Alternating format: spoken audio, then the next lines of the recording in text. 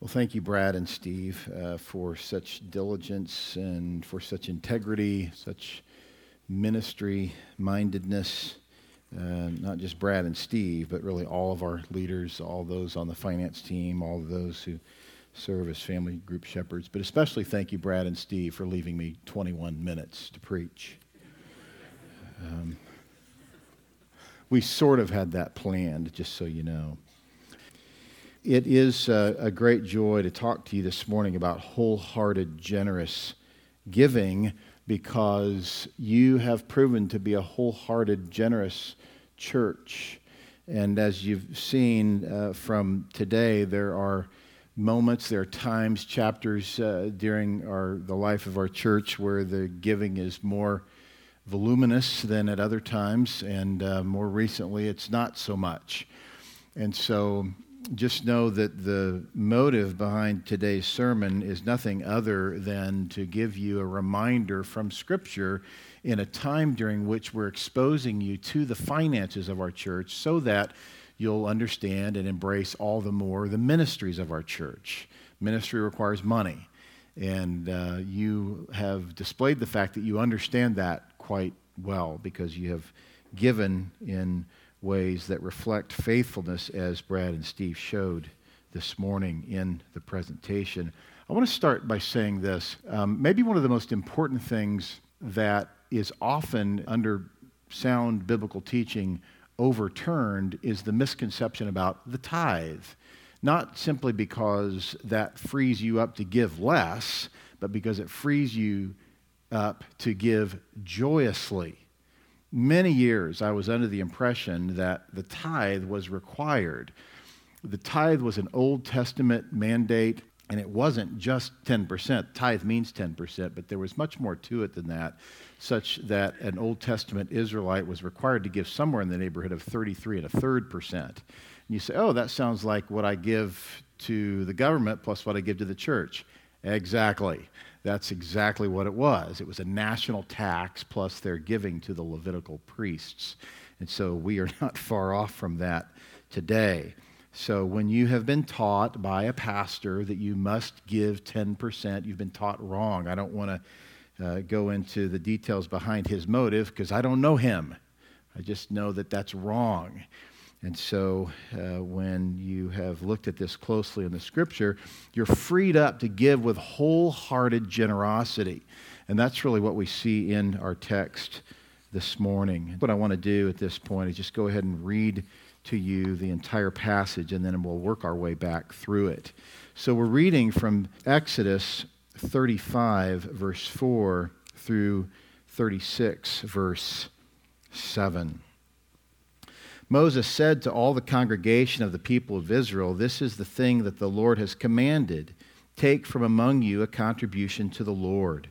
Whoever is of a generous heart, let him bring the Lord's contribution, gold, silver, and bronze, blue and purple and scarlet, yarns and fine twined linen, goat's hair, tanned ram's skins and goat skins, acacia wood, oil for the light, spices for the anointing oil and for the fragrant incense, and onyx stones and stones for setting, for the ephod and for the breastpiece.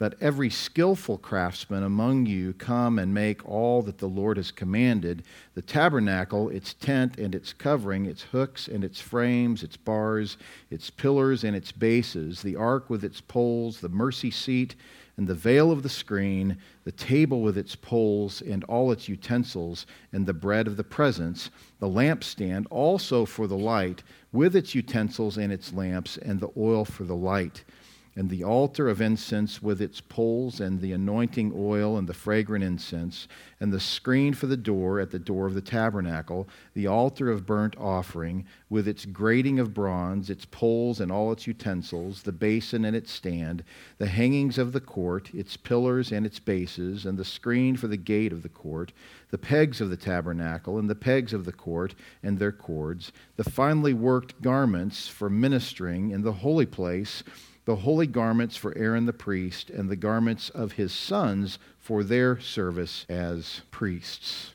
Then all the congregation of the people of Israel departed from the presence of Moses, and they came, everyone whose heart stirred him, and everyone whose spirit moved him, and brought the Lord's contribution to be used for the tent of meeting, and for all its service, and for the holy garments.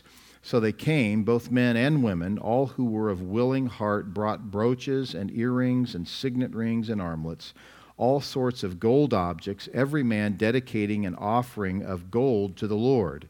And everyone who possessed blue or purple or scarlet yarns or fine linen or goats, hair or tanned rams' skins or goat skins brought them. Everyone who could make a contribution of silver or bronze brought it as the Lord's contribution. And everyone who possessed acacia wood of any use in the work brought it. And every skillful woman spun with her hands, and they all brought what they had spun in blue and purple and scarlet yarns and fine twined linen. All the women whose hearts stirred them to use their skill spun the goat's hair, and the leaders brought onyx stones and stones to be set for the ephod and the breastpiece, and spices and oil for the light, and the anointing oil for the fragrant incense. All the men and women, the people of Israel, whose heart moved them to bring anything for the work that the Lord had commanded by Moses to be done, brought it as a free will offering to the Lord. Then Moses said to the people of Israel, "See, the Lord has called by name Bezalel, the son of Uri, son of Hur, of the tribe of Judah. And he has filled him with the Spirit of God, with skill, with intelligence, with knowledge, and with all craftsmanship, to devise artistic designs, to work in gold and silver and bronze, in cutting stones for setting, and in carving wood for work in every skilled craft. And he has inspired him to teach, both him and Oholiab, the son of Ahimash, of the tribe of Dan. He has filled them with skill to do every sort of work done by an engraver or by a designer or by an embroiderer in blue and purple and scarlet yarns and fine twined linen, or by a weaver, by any sort of workman or skilled designer. Bezalel and Oholiab and every craftsman in whom the Lord has put skill and intelligence to know how to do any work in the construction of the sanctuary shall work in accordance with all that the Lord has commanded."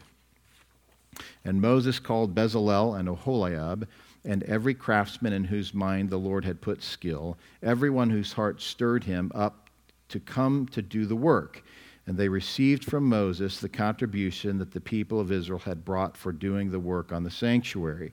They still kept bringing him free will offerings every morning, so that all the craftsmen who were doing every sort of task on the sanctuary came, each from the task that he was doing, and said to Moses, "The people bring much more than enough for doing the work that the Lord has commanded us to do." So Moses gave command, and word was proclaimed throughout the camp, "Let no man or woman do anything more for the contribution of the sanctuary." So the people were restrained from bringing, for the material they had was sufficient to do all the work and more. What if your bill collectors all said to you, you decide how much to give us.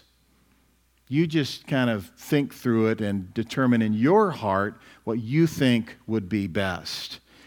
That is precisely what God told the Israelites with regard to this offering.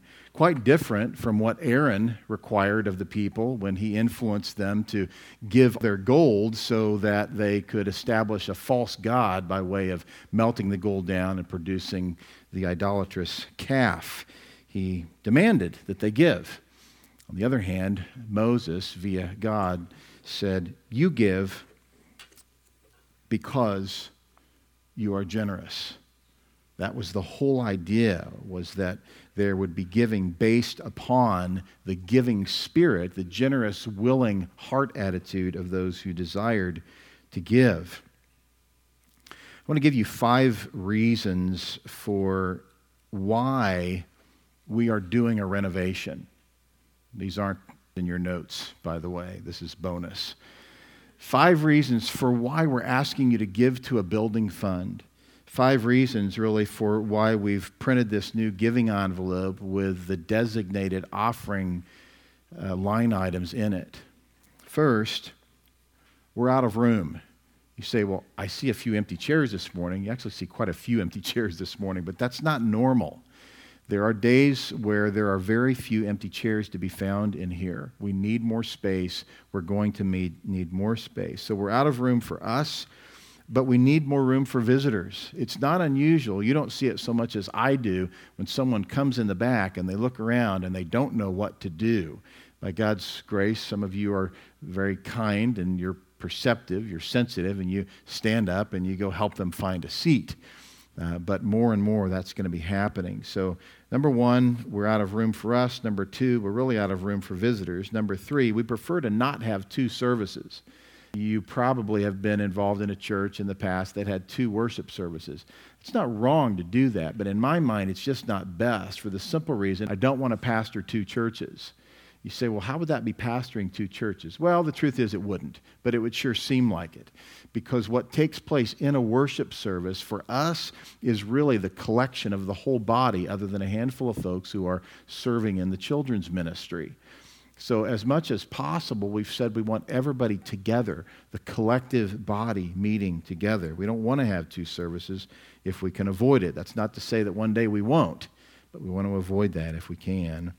4, for your kids and grandkids. That's why we want to do more financially and do more to provide more room, because your children and one day your grandchildren will be looking back on this and having some kind of financial campaign thanking the Lord for you, for what you have done to be faithful to Him for their sake. There's much around the corner with regard to what the Lord has prepared us for, is preparing us for ministry-wise, and it has very much to do with the evangelistic ministries to our children and one day to our grandchildren. 5th, for the Inland Empire and the uttermost part of the world. If we are not regularly, passionately, strategically committed to reaching the lost in our community and throughout the world, we don't qualify as a New Testament church. And as you know, we've had a flood of opportunity in missions over the last couple of years, and the Lord just continues to bless us in that way. As I said, it would not be dissimilar to what the Lord has provided for the Israelites if a bill collector told you, just pay whatever you think would make sense, whatever you desire in your heart. At this point in the life of Israel, there has been much to overcome. Israel has been grossly wayward, specifically the incident with the calf, the golden calf. God had given a number of warnings and promises throughout Exodus 23, 24. Israel's response ultimately is, all the words which the Lord has spoken, we will do. And God might have said, we'll see. And what we ended up seeing is that there was some effort to maintain that mindset, and yet the Lord saw that the Israelites were not faithful to that commitment. In chapter 34, verse 7, it reads, Then he took the book of the covenant and read it in the hearing of the people, and they said, All that the Lord has spoken we will do, and we will be obedient. And not too long after that, they melted down gold into a molten calf, worshipped it, and insisted that it just sort of came out that way. Why? Because they became impatient in Moses' absence while he was meeting with the Lord. After the incident with the calf, God showed Israel just how serious He is about His holiness, about idolatry, and about God being the one and only focus of their worship. He punished them by killing a significant portion of them. In so doing, Israel responded again with a statement that they would do everything that the Lord had commanded of them. Exodus 34, verse 11, Be sure to observe what I am commanding you this day. God's reminding them to obey everything He has told them to obey.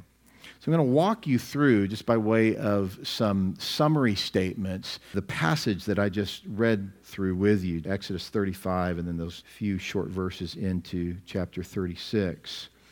What you see here, number one, is the generous will give willingly. This is a command to do it. It's a command really for the generous to give generously.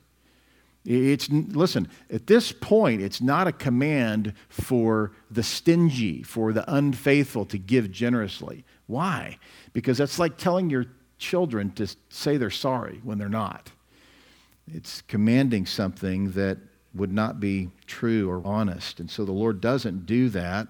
He gives the right heart attitude. He speaks of motive. Again, if you were to leave here with any one passage burned into your heart, it ought to be verse 5. Take from among you a contribution to the Lord. Whoever is of a generous heart, let him bring the Lord's contribution. So he's telling Moses to tell the Israelites, speak to the faithful. This is really what ministry is like. Most of what I say does not fall upon deaf ears, because faithful people listen and faithful people grow. Where it falls on deaf ears is with those who refuse to be committed to Christ, refuse to be committed to the church, but want some sort of pat on the back or an affirmation for dabbling with the church. This is the same reality in the Old Testament, in the assembly of God in the Old Testament. There were those who were faithful, who heard the word of God and responded faithfully. And then there were those who were hard-hearted. And every time they heard the word of God, their hearts only got harder, even in their efforts to salve their consciences by listening to it. The generous will give willingly, and it will be generously. Why? Because they're generous. This is a matter of the heart. It's a matter of motive. In Exodus 25, verse 2, the Lord says, tell the sons of Israel to raise a contribution for me. From every man whose heart moves him, you shall raise my contribution. Friends, this is the precursor to New Testament giving. This is why you will never hear us telling you, you have to give this much. We have no authority to do that. I have no compulsion to do that. I have no reason to do that. I can give you some ideas based upon patterns in the Old and the New Testament, but the mandate to give is just what I read to you. It is that when your heart desires to give, you give. But the faithful believer desires to give. He wants to give generously. 2 Corinthians 9:7 is really the New Testament parallel to this.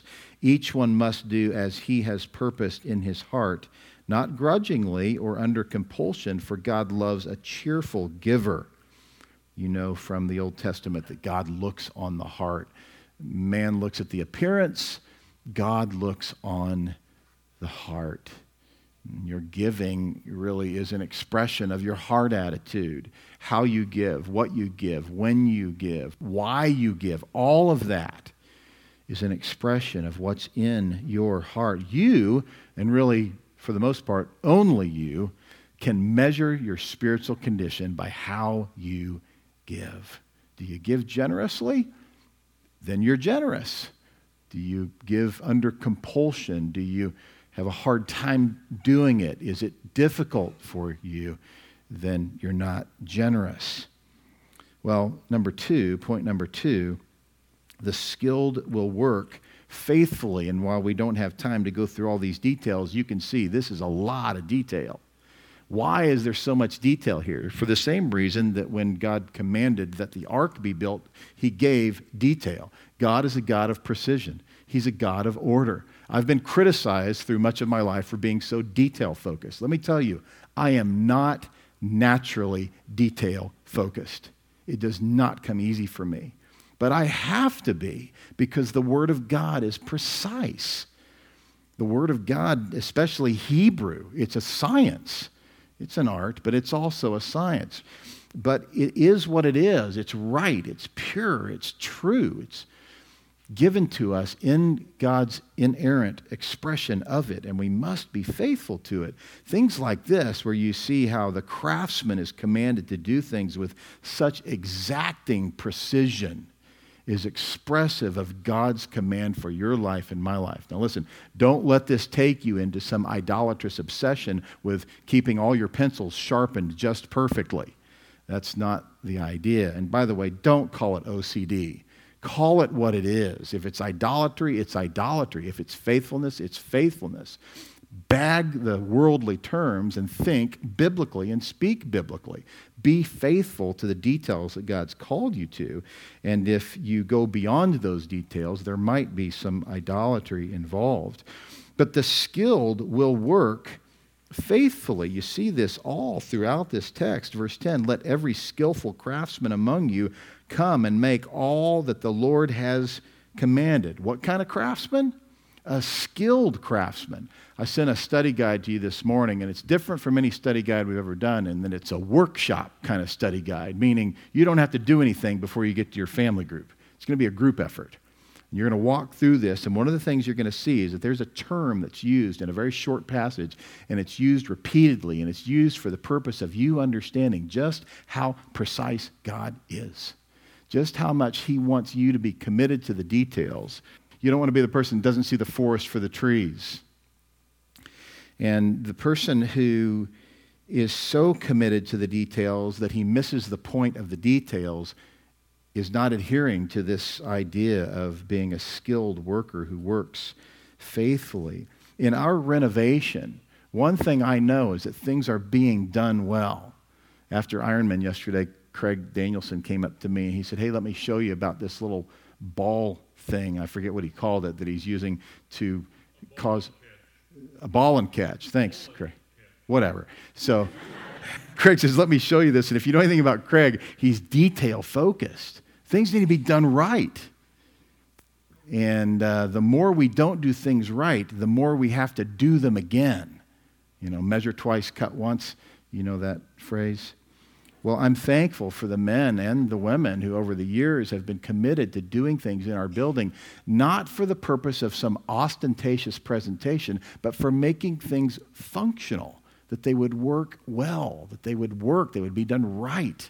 When you put something in, you put it in level. You don't put it in crooked, because that's a distraction. You know, when you paint the room, you paint it so it all looks the same rather than streaks up and down the walls, right? We've done the best we can to do things with excellence, because this is the example that the Lord has provided for us. Well, third, the willing will serve corporately. You might call this corporate unity or corporate service, corporate involvement, the body that has one or two or three stragglers that just kind of hang out every now and then. That's not corporate unity.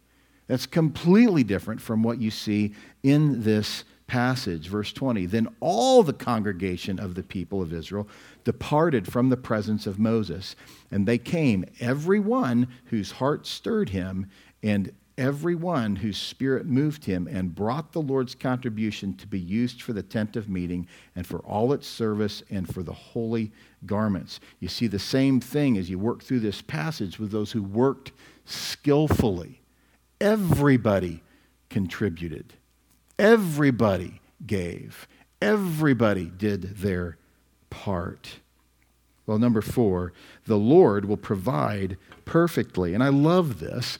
Did the Spirit of God indwell the Old Testament believer? Yes. Not in the same way that He does today after Pentecost. There's a fuller expression of the indwelling of the Holy Spirit since Pentecost. But here, the Spirit of God indwelt this worker. Why would the Spirit of God not indwell and even fill those who are working in Suite 5? To make it the best it can be without going overboard.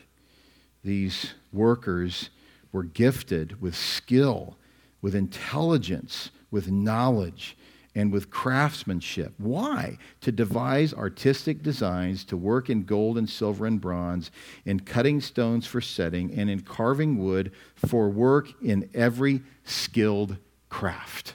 You can't just do stuff. when you communicate with someone and your expectation is that they're going to interpret because you don't care about how you spell, what are you saying to that person? I don't really care if you understand it or not. You take an hour and figure it out. It only took me 30 seconds to write it, and I'm off doing other stuff. See, that mindset is not the mindset of the faithful Old Testament or New Testament believer. We must be committed to doing things in a way that reflects God's perfect provision.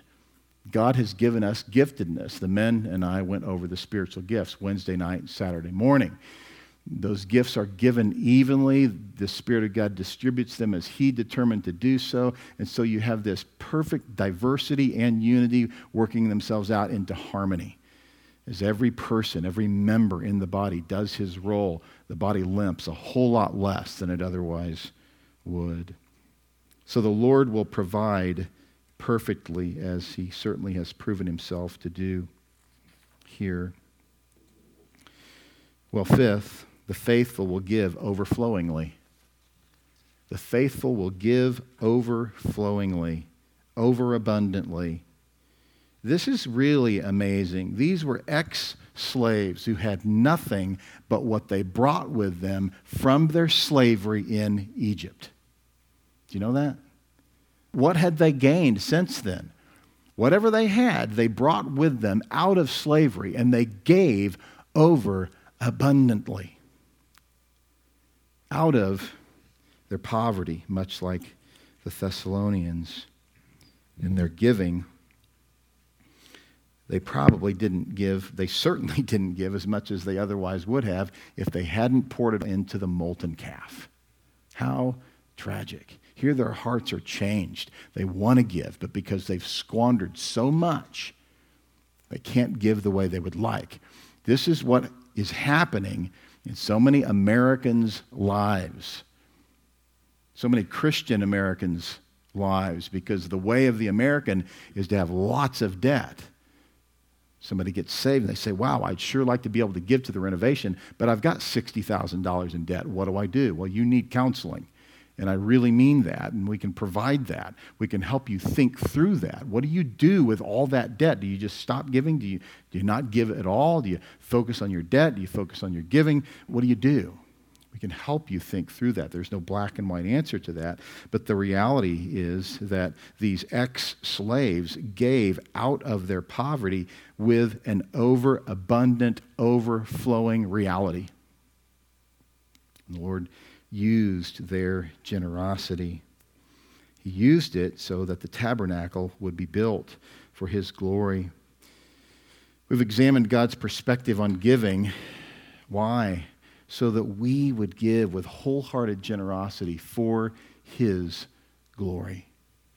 There's so many questions we could and probably really should ask. But let me ask you, is this what you desire? Is this where your heart is? Is your heart one of generosity? Do you have a compulsion to want to give to the Lord for ministry? I don't think there's any question as to whether or not when you give to the Anchor Bible Church, it's going to be used for eternal purposes. You've watched a significant number of faithful, legitimate missionaries.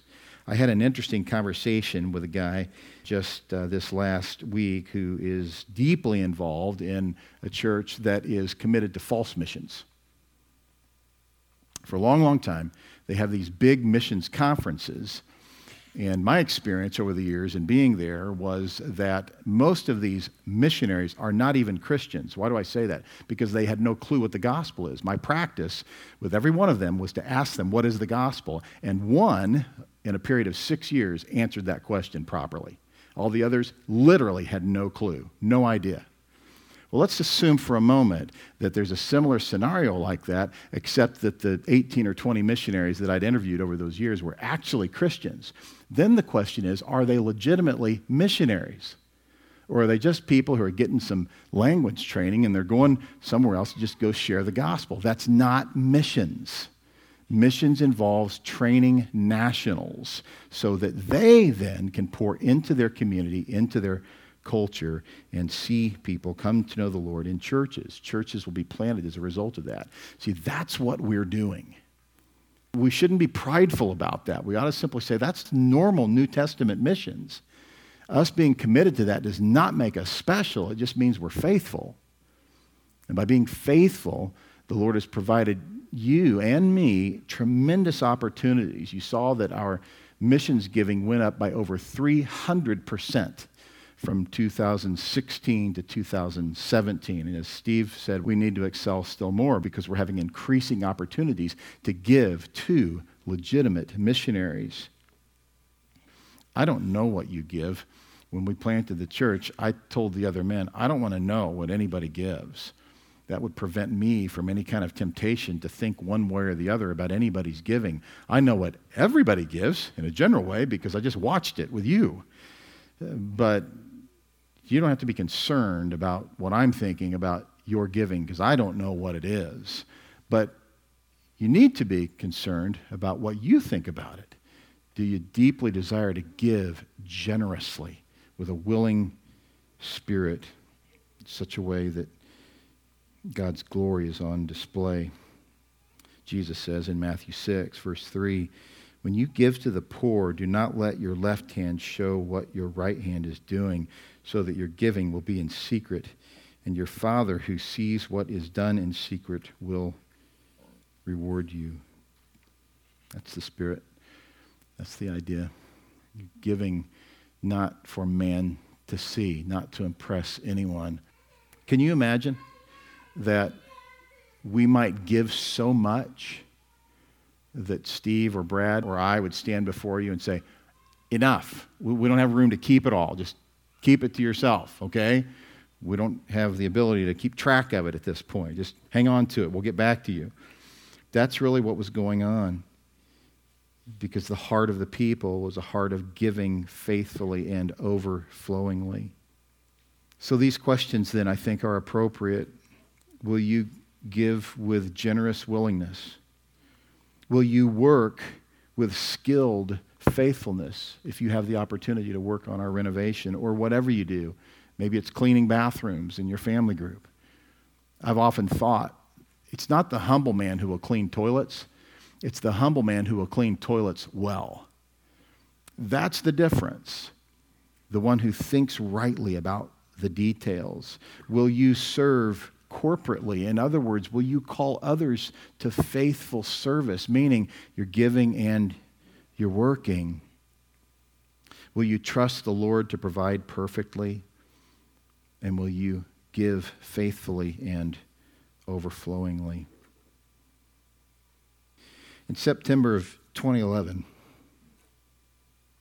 22 remarkably generous people became the Anchor Bible Church. Some of the most courageous people I've ever known who said, we want a church and we want to be faithful to the Lord in that church. And then our first Sunday, we had 44 people. We doubled immediately.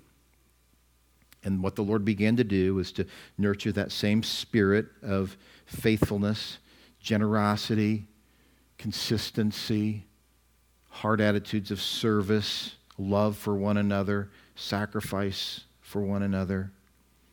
And one day, maybe 20 or 30 or 40 or 100 years from now, hopefully there'll be some document with a little bit of the history of the Anchor Bible Church. And those people will look back and say, because of those who went before us, because of those who were faithful, we too will be faithful to be the Anchor Bible Church that's committed to missions, that's committed to children's ministry, that's committed to evangelism, but in doing so is committed to giving with an overabundance. May we together be generous, because our Savior has been generous to us. Father, we're grateful for your word, and while we have had the opportunity this morning to hear how you've been faithful to us, help us, Lord, to be faithful to you.